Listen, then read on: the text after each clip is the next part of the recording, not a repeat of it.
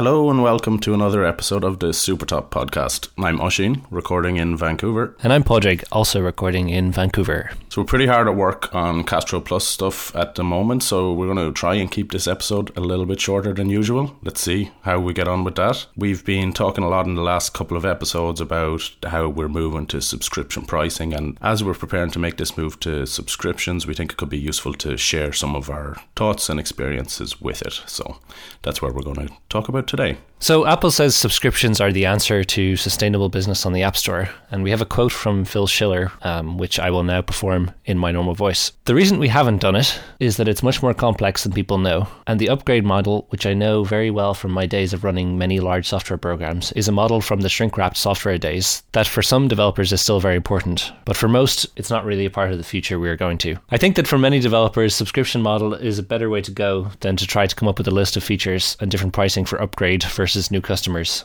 I'm not saying it doesn't have value for some developers, but for most it doesn't, so that's the challenge. And if you look at the App Store, it would take a lot of engineering to do that, and so would be at the expense of other features we can deliver.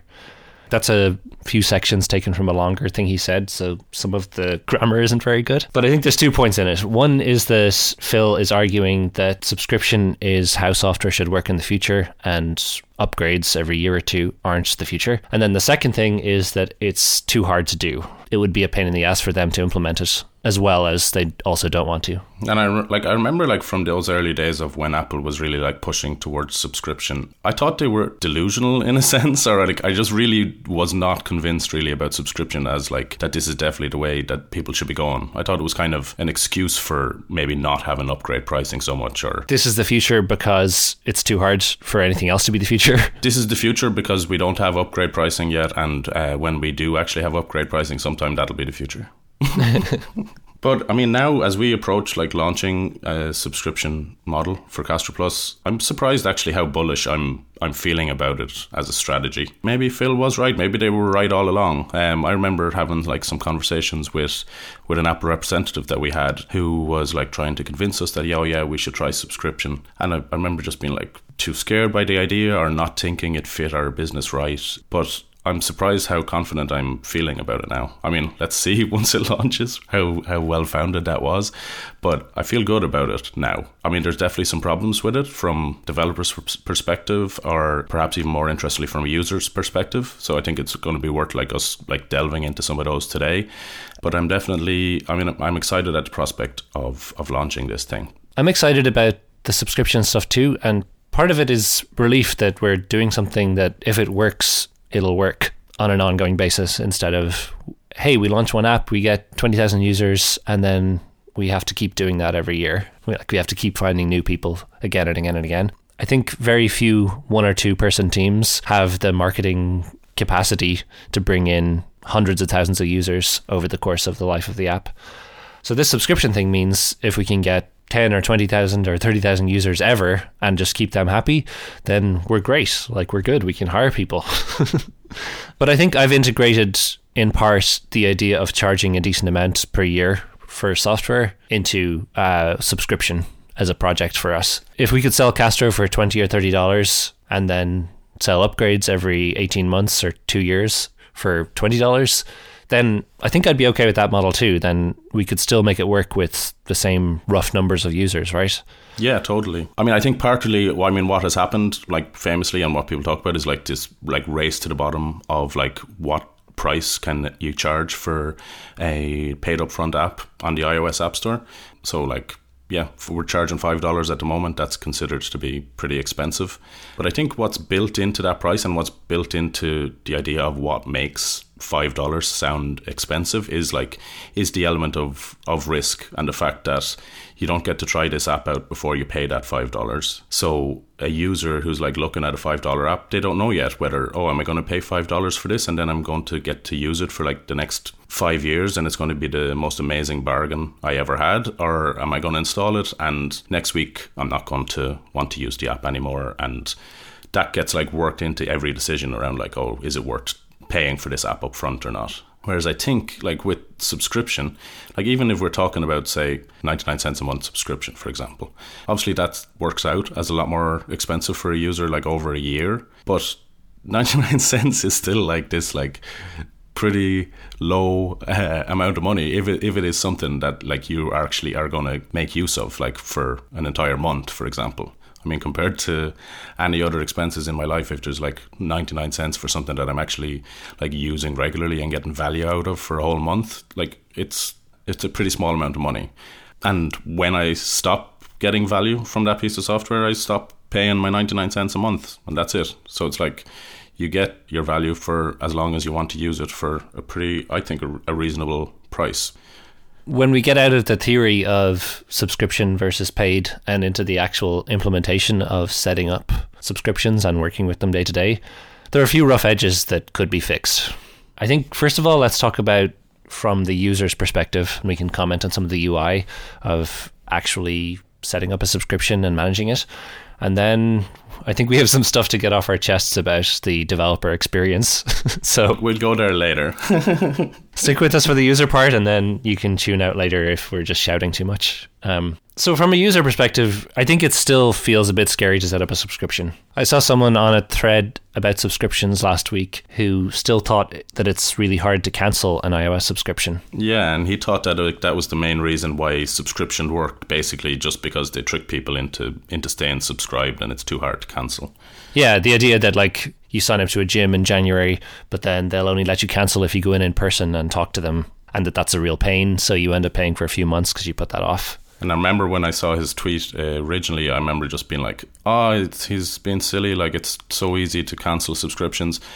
But then like a little while later, I was like, oh, hold on a second. This is like an actual potential customer's like opinion. I mean, just because I think that it's easy to cancel subscriptions doesn't mean that message is out there. I mean, this is like a genuine concern that potential customers are going to have. The reason I think both of us felt that it's easy to cancel subscriptions is because the apps that we've ever subscribed to have been good citizens and have included in the settings section a manage subscriptions button, which takes you to the right UI where you can cancel. But that's totally optional. Apple doesn't require developers to include that feature in their apps. So I'm sure there are plenty of apps out there that rely on trapping people and making it harder for them to cancel their subscriptions. Yeah, it seems really bizarre to me that Apple doesn't like make this an absolute requirement that you have to like at least put in one of these manage subscription buttons. Or also, even if we wanted, there's no way for us to let users cancel a subscription from within our own app. I mean, that feels like something that would help kind of like lay the groundwork and make users feel more comfortable that it was going to be easy to do this kind of stuff. Not just let us do that, they should require us to do that. Require any app that wants to offer a subscription to have a cancellation option in the app. So they do have this link that you can use like to jump the user out to manage the subscriptions. But even when you jump out there, I mean, you end up like not even in the App Store. You're in the iTunes Store, which is an app that I had forgotten what it even does until recently. And it loads up this like weird web view kind of imitation of UIKit that like doesn't feel like a native, it is not, and really, really does not feel like a native experience. It feels kind of like closer to like a kind of a phishing version of iOS or something like that. That's exactly what it feels like. So you jump out to that and yeah, I don't know, it's just like a bizarre kind of an experience. And if you try to find that screen itself, like if you have a subscription in an app that doesn't offer you the ability to jump out to this screen, if you try to find it in the App Store itself, like I mean, it's pretty buried. Like you have to tap through about like 4 or 5 different screens. Like you tap on that little face icon, your face that you see. Yeah. On the first screen in there is where you can now go to see your previous purchases. But there isn't like your subscriptions, you should be able to just like go from there directly to your subscriptions as well. Because then to get to your subscriptions, you have to go another level deeper. And then there is another screen that lists your purchases and your subscriptions, but they're not further up. Anyhow, this is maybe me getting like a little bit too specific, but basically I just think like if Apple thinks that the subscriptions are the future and that developers should be like moving to this kind of model for their apps, I wish that they could be also making customers feel more comfortable about the idea that this is the future. That like, hey guys, look, we really think it's going to be worth you guys subscribing to apps. Like they're better value for money this way. You're going to get better software that like stays around for longer. And don't worry, look, we have this really nice UI where you can go and cancel. Any app you're subscribed to has to offer you a cancellation option in the app. I mean, or even like For example, if I delete an app that that I have a subscription to, iOS should just be like, hey, do you want to cancel your subscription? There should be no friction there for users, because this idea that subscriptions are like this trap that you're going to fall into. I mean, we can do what we can in little ways to make sure that we let customers know that it's going to be easy to cancel the subscriptions, but there's so much more like on a system-wide level and on a kind of even a education level or a marketing level that I think Apple could do to get customers feeling more comfortable with the idea that subscriptions are a good way to go. So now we're going to go into the weeds on the developer's perspective a bit. Some of this is going to be us complaining, but we'll try to present it in a way that it's us advising our past selves, things we wish we knew before we started, so that if you're about to implement subscriptions or if you're partway through it, that some of this might actually help you get somewhere. If you're tuning out now, thank you for tuning in. We'll talk to you soon. If you're a developer and you're sticking around, or you're just very curious about like the shit show that's going on behind the scenes every time you do an in-app purchase, stick with us. Okay, here we go. So the overall problem is that there's a general sense of fear of releasing something on the store that we don't have the confidence that it's going to work. Launch days are important. You don't want to launch and then have the thing where people give you money not be working. Like, a lot of other things might not be perfect, but that one should work. That is a pretty important part of it. And it kind of blows me away that this is the part of the App Store that processes, I mean, in-app purchases and subscriptions are all kind of in the same bowl of mess. And that's billions of dollars a month, right, that go through there? It might even be millions. Sorry? I don't even understand that. That was a joke that I thought a million was more than a billion. Don't mind me. Oh, I get it now. That's good. So yeah, this is a part of Apple's business that processes billions of dollars, and it's a pretty weak sauce offering overall. But let me get into the details instead of just offering judgments before I even explain the problems. There's like the server side and the app side of this. So Oisin has done more on the app side and I've done more on the server side. So maybe we should try to break it up that way. You saw a lot of cannot connect to iTunes Store errors, right? There was one particular day when there was like tons of them, and I remember we were each trying to hunt it down. It was like this code that had worked the day before, and now I was trying it on a different device, and it was a question of, oh, I must be doing something wrong, or I haven't set up something properly, like checking all these forums, searching on Twitter, bunch of different suggestions on Stack Overflow, looking through my code and being like, okay, I must be doing something wrong. And then eventually I found this tweet that was like, oh, hey, if you're ever hear from customers who are getting a cannot connect to iTunes Store error, tell them to like go into the settings, go into restrictions, turn them on and turn them back off again, and then it'll work.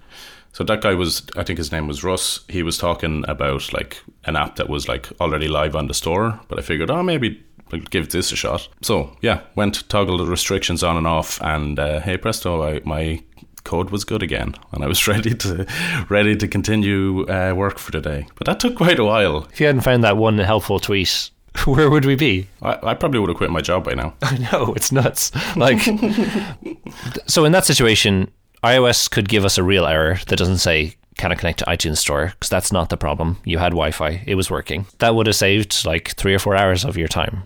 This must happen to a lot of people, a lot of developers, right? So I think there's a big theme here of just like something that should be pretty simple to implement, having all these like inconsistencies and problems, and that adding up to tons of wasted time.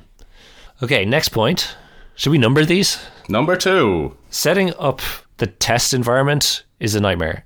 You have to make iTunes Connect sandbox users using that website called iTunes Connect. Plus, there are new restrictions on what the email address of those users can be.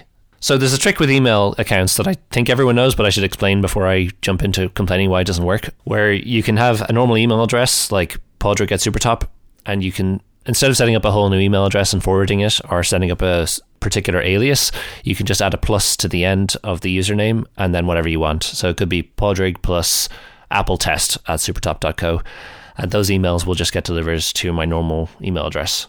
So that's a really useful thing to do when you're setting up these accounts if you don't want to have to set up actual new email addresses. However, after a bunch of messing, I found that you can't make like a plus sandbox account if the non-plus whatever email is registered on Apple's system elsewhere. So because Padraig@Supertop is already an account somewhere, because I used it for something one day, that can never have a sandbox account. And it doesn't tell you this. It just says that email is in use, even though you might have typed something completely unique after the plus. So we had to register a new email address and then like make sure that we never ever use that for anything to do with Apple, so that we can then make new Sandbox accounts based off that. So anyway, really boring point, but... Oh, I have an even more boring one. Okay, go for it. Every one of these accounts you set up also has to follow Apple's rules for like what is allowed to be a password. Like you have to have a capital letter, you have to have a digit, you have to, I don't know, spin around in your chair in the middle of it, and then this is a test account, it can't do anything. Like, can we not just like, let's just like get this thing set up? But because these are like, we don't worry about having complicated App Store passwords anymore because we have Face ID or Touch ID. But you don't set those up on these Sandbox accounts, obviously, because I don't know if you even can. So this is a password you do have to type all the time. So it being something with capitals and numbers for security over something that needs no security is just like, oh, come on. The other annoying part is of this setting up the dev environment is that you have to like set it up with the production app ID. So we like use different app IDs for our release builds and for our dev builds, and it means we can have like the App Store or a test flight version of Castro on our phone at the same time as like our latest dev build, and not like messing up with our like the build that we're actually trying to like use in real life every time we like deploy to our phones. But if the app ID doesn't match the app ID that you're going to have on release, then you're not able to like pull information about the in-app purchases from the server, or to have them. Yeah, you're not even going to be able to get the information in the first place, and you're definitely not going to be able to test how they get processed. So that was just a kind of a little annoying thing. And I think because of the way that we have our provisioning profiles and stuff set up for a variety of other reasons that we needed to work around something else from before, making our dev builds have the same app ID as our release builds, it took us a while to set that up, right? But it was like a ton of different profile things and different things we had to do to get that working. Yeah, I guess the other approach would be to make a full fake app on iTunes Connect that you never submit for review, and then make sure that you add the exact same subscriptions there and that you don't mess it up.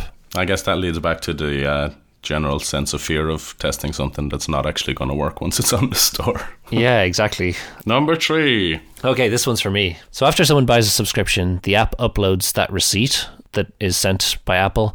The app uploads that receipt to our server so that we can verify it and then unlock your Castro account. And the way we do that is we send that receipt to Apple, and then they come back with a bunch of JSON fields of every transaction in the receipt. That's more or less fine, except the fields in the receipts are undocumented, or like partially documented. So there are extra fields that come back that aren't mentioned on Apple's website anywhere, and there are ones that come back in slightly different formats than what Apple says. Every date is duplicated 3 times in each response. So there are like purchase date, expiry date, cancellation date. I think 3 or 4 different dates that come back, and then each of those is in 3 formats. So there's a milliseconds version, there's a Pacific time version, and a GMT version. The Pacific time version is labeled whatever the date is, expires date _PST, and then the time that's provided is in the America/Los Angeles time zone, which is not PST.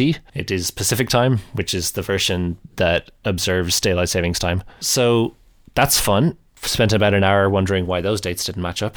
Was that the same hour that you lost for daylight savings time as well? Yeah, the clocks went back, so then I gained it, I think. I think I'm at 0 now. Okay, that worked out. So that's the receipt side. You verify the receipt, you get something back, and that's your server pushing it and getting a response back. There are also status update notifications, which are a newer thing that was added just last year at WWDC, I think, which tells you when there are changes to that receipt without you having to upload it and ask again. So before this, everyone needed to just have their server refresh receipts on some regular basis, like every day, just refresh the receipt to see if the user's cancelled it or if they've done the renewal or whatever. But now you get update notifications from Apple, which is cool. Except there are a bunch of problems with them. I'm just going to keep plowing on here. You plow ahead. I'll just giggle occasionally. One of the notification types is called initial buy, and that's one that Apple sends us the moment that somebody buys a subscription. So that's cool, except it includes no way to associate that transaction with the user's account, because we haven't received any other information from the app yet about what their transaction ID is, because the app doesn't know yet. If we could associate the user's account name with the transaction, then that could come through in that server notification, and then we could set everything up in advance so it would just be unlocked already, like really quickly. But as it is, because that initial buy doesn't include any identifier, so as far as I'm concerned, just stop sending those. They don't do anything.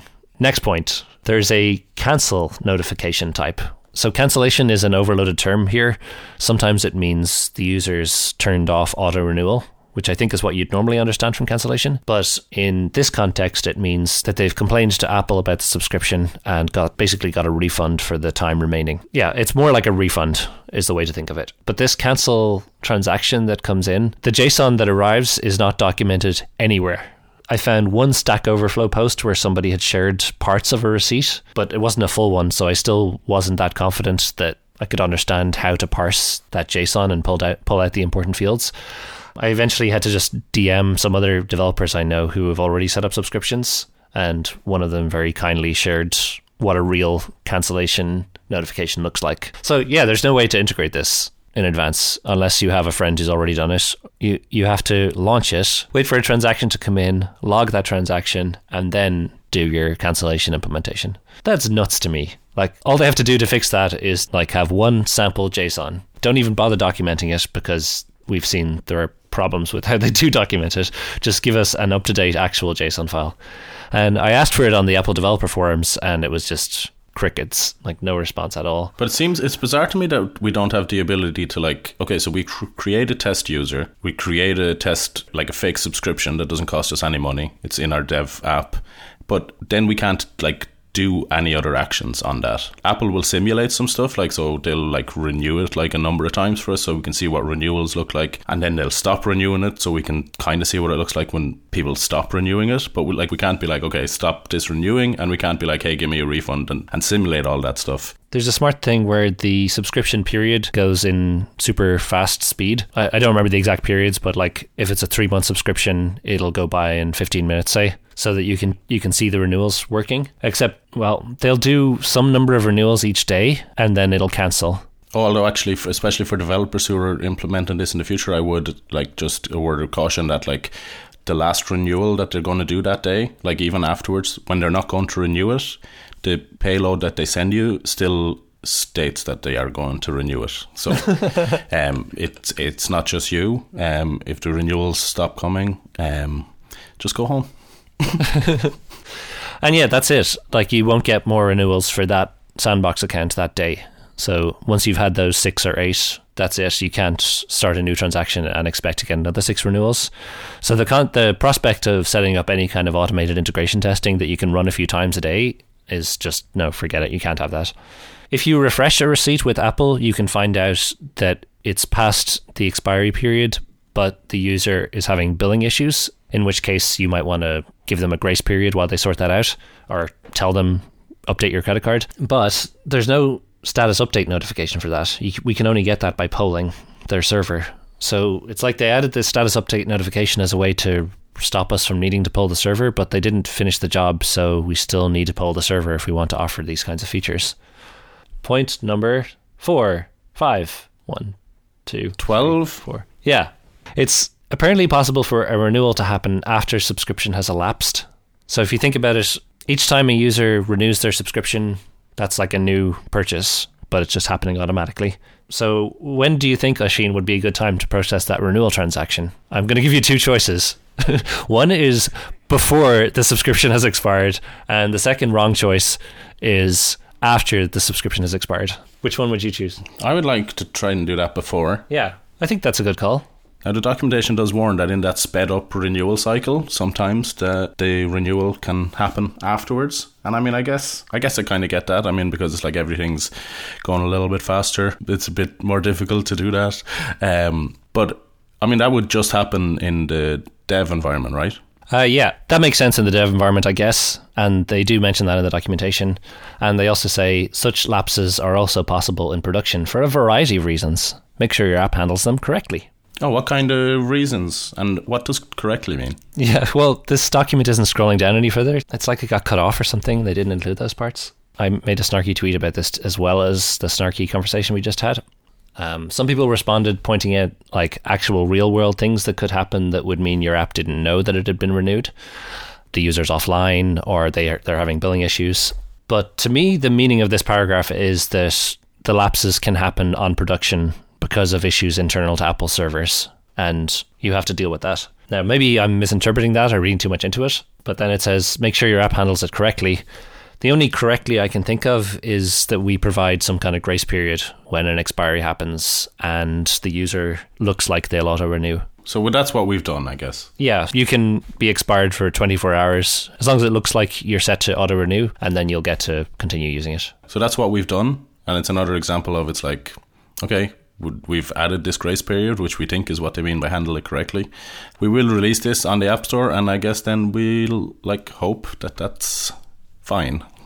I think it'll be fine. It'll be fine, right? This is how you're supposed to feel before a launch, yeah? Yeah, that basically it'll just work first time. Most code I write does work eventually. At least when we put the app on test flight, everyone will be able to test it, right? Yeah, but I mean, one thing is that we've been advised is that when you release your test flight version of the app, you should probably remove all the in-app purchase functionality out of it, because otherwise your users are going to get this annoying dialogue that pops up asking them for their iTunes password because of a bug in iOS. They're going to get that prompt, but it won't go away. They're going to just keep getting that prompt every few days. Okay, right, forever. Yeah. So if you want to be like a good developer and be nice to your testers, you should just don't test the in-app purchase code. It's just such a clusterfuck. I will add that that's not Apple's advice, but it is a reality, at least for now. iOS 11.3 might fix it, so we've been told. In conclusion, I think there needs to be some consistency between the APIs. Oh wait, there's one more thing. I didn't mention this. I was too busy complaining about time zones. There's inconsistency even between the response we get when we ask the server to verify a receipt and the response we get from a status update notification. They both have an expires date field, just expires_date. One of them is in the etc/GMT time zone, and the other one, named the same thing, is just milliseconds since 1970 or whatever. And this is the code we can't test properly.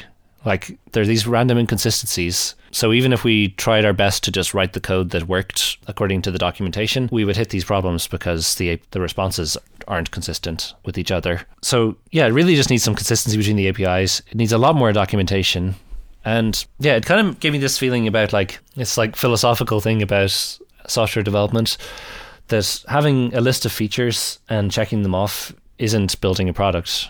You need to fill in all the gaps between those features too that aren't that you don't have radars for. I don't know, you have to think about it from the end user's point of view. Maybe try to implement it yourself so that you hit all these things, because this isn't our 57th time implementing this and now we have some very refined suggestions. This is our first time trying to set up this auto-renewing subscription stuff, and it's blatantly obvious that these 10 things are just completely wrong. Not to be too harsh or anything, but it just seems like an incomplete product to me. Wow, I'm tired. I feel good though. I feel like I've got a lot off my chest now. I guess overall the point is that if Apple is saying that this subscriptions is the future and this is the way for independent software or any software to be going, it's let's try to make some improvements here. Padraig, you summed up what that means on the developer side really well just now, and earlier on we talked about from the user perspective as well, and if this is the future, let's try and make users feel as comfortable as possible with it. Let's not scare them, and I guess let's stop scaring developers too. Yeah. Why is the future setting back 2 different date formats?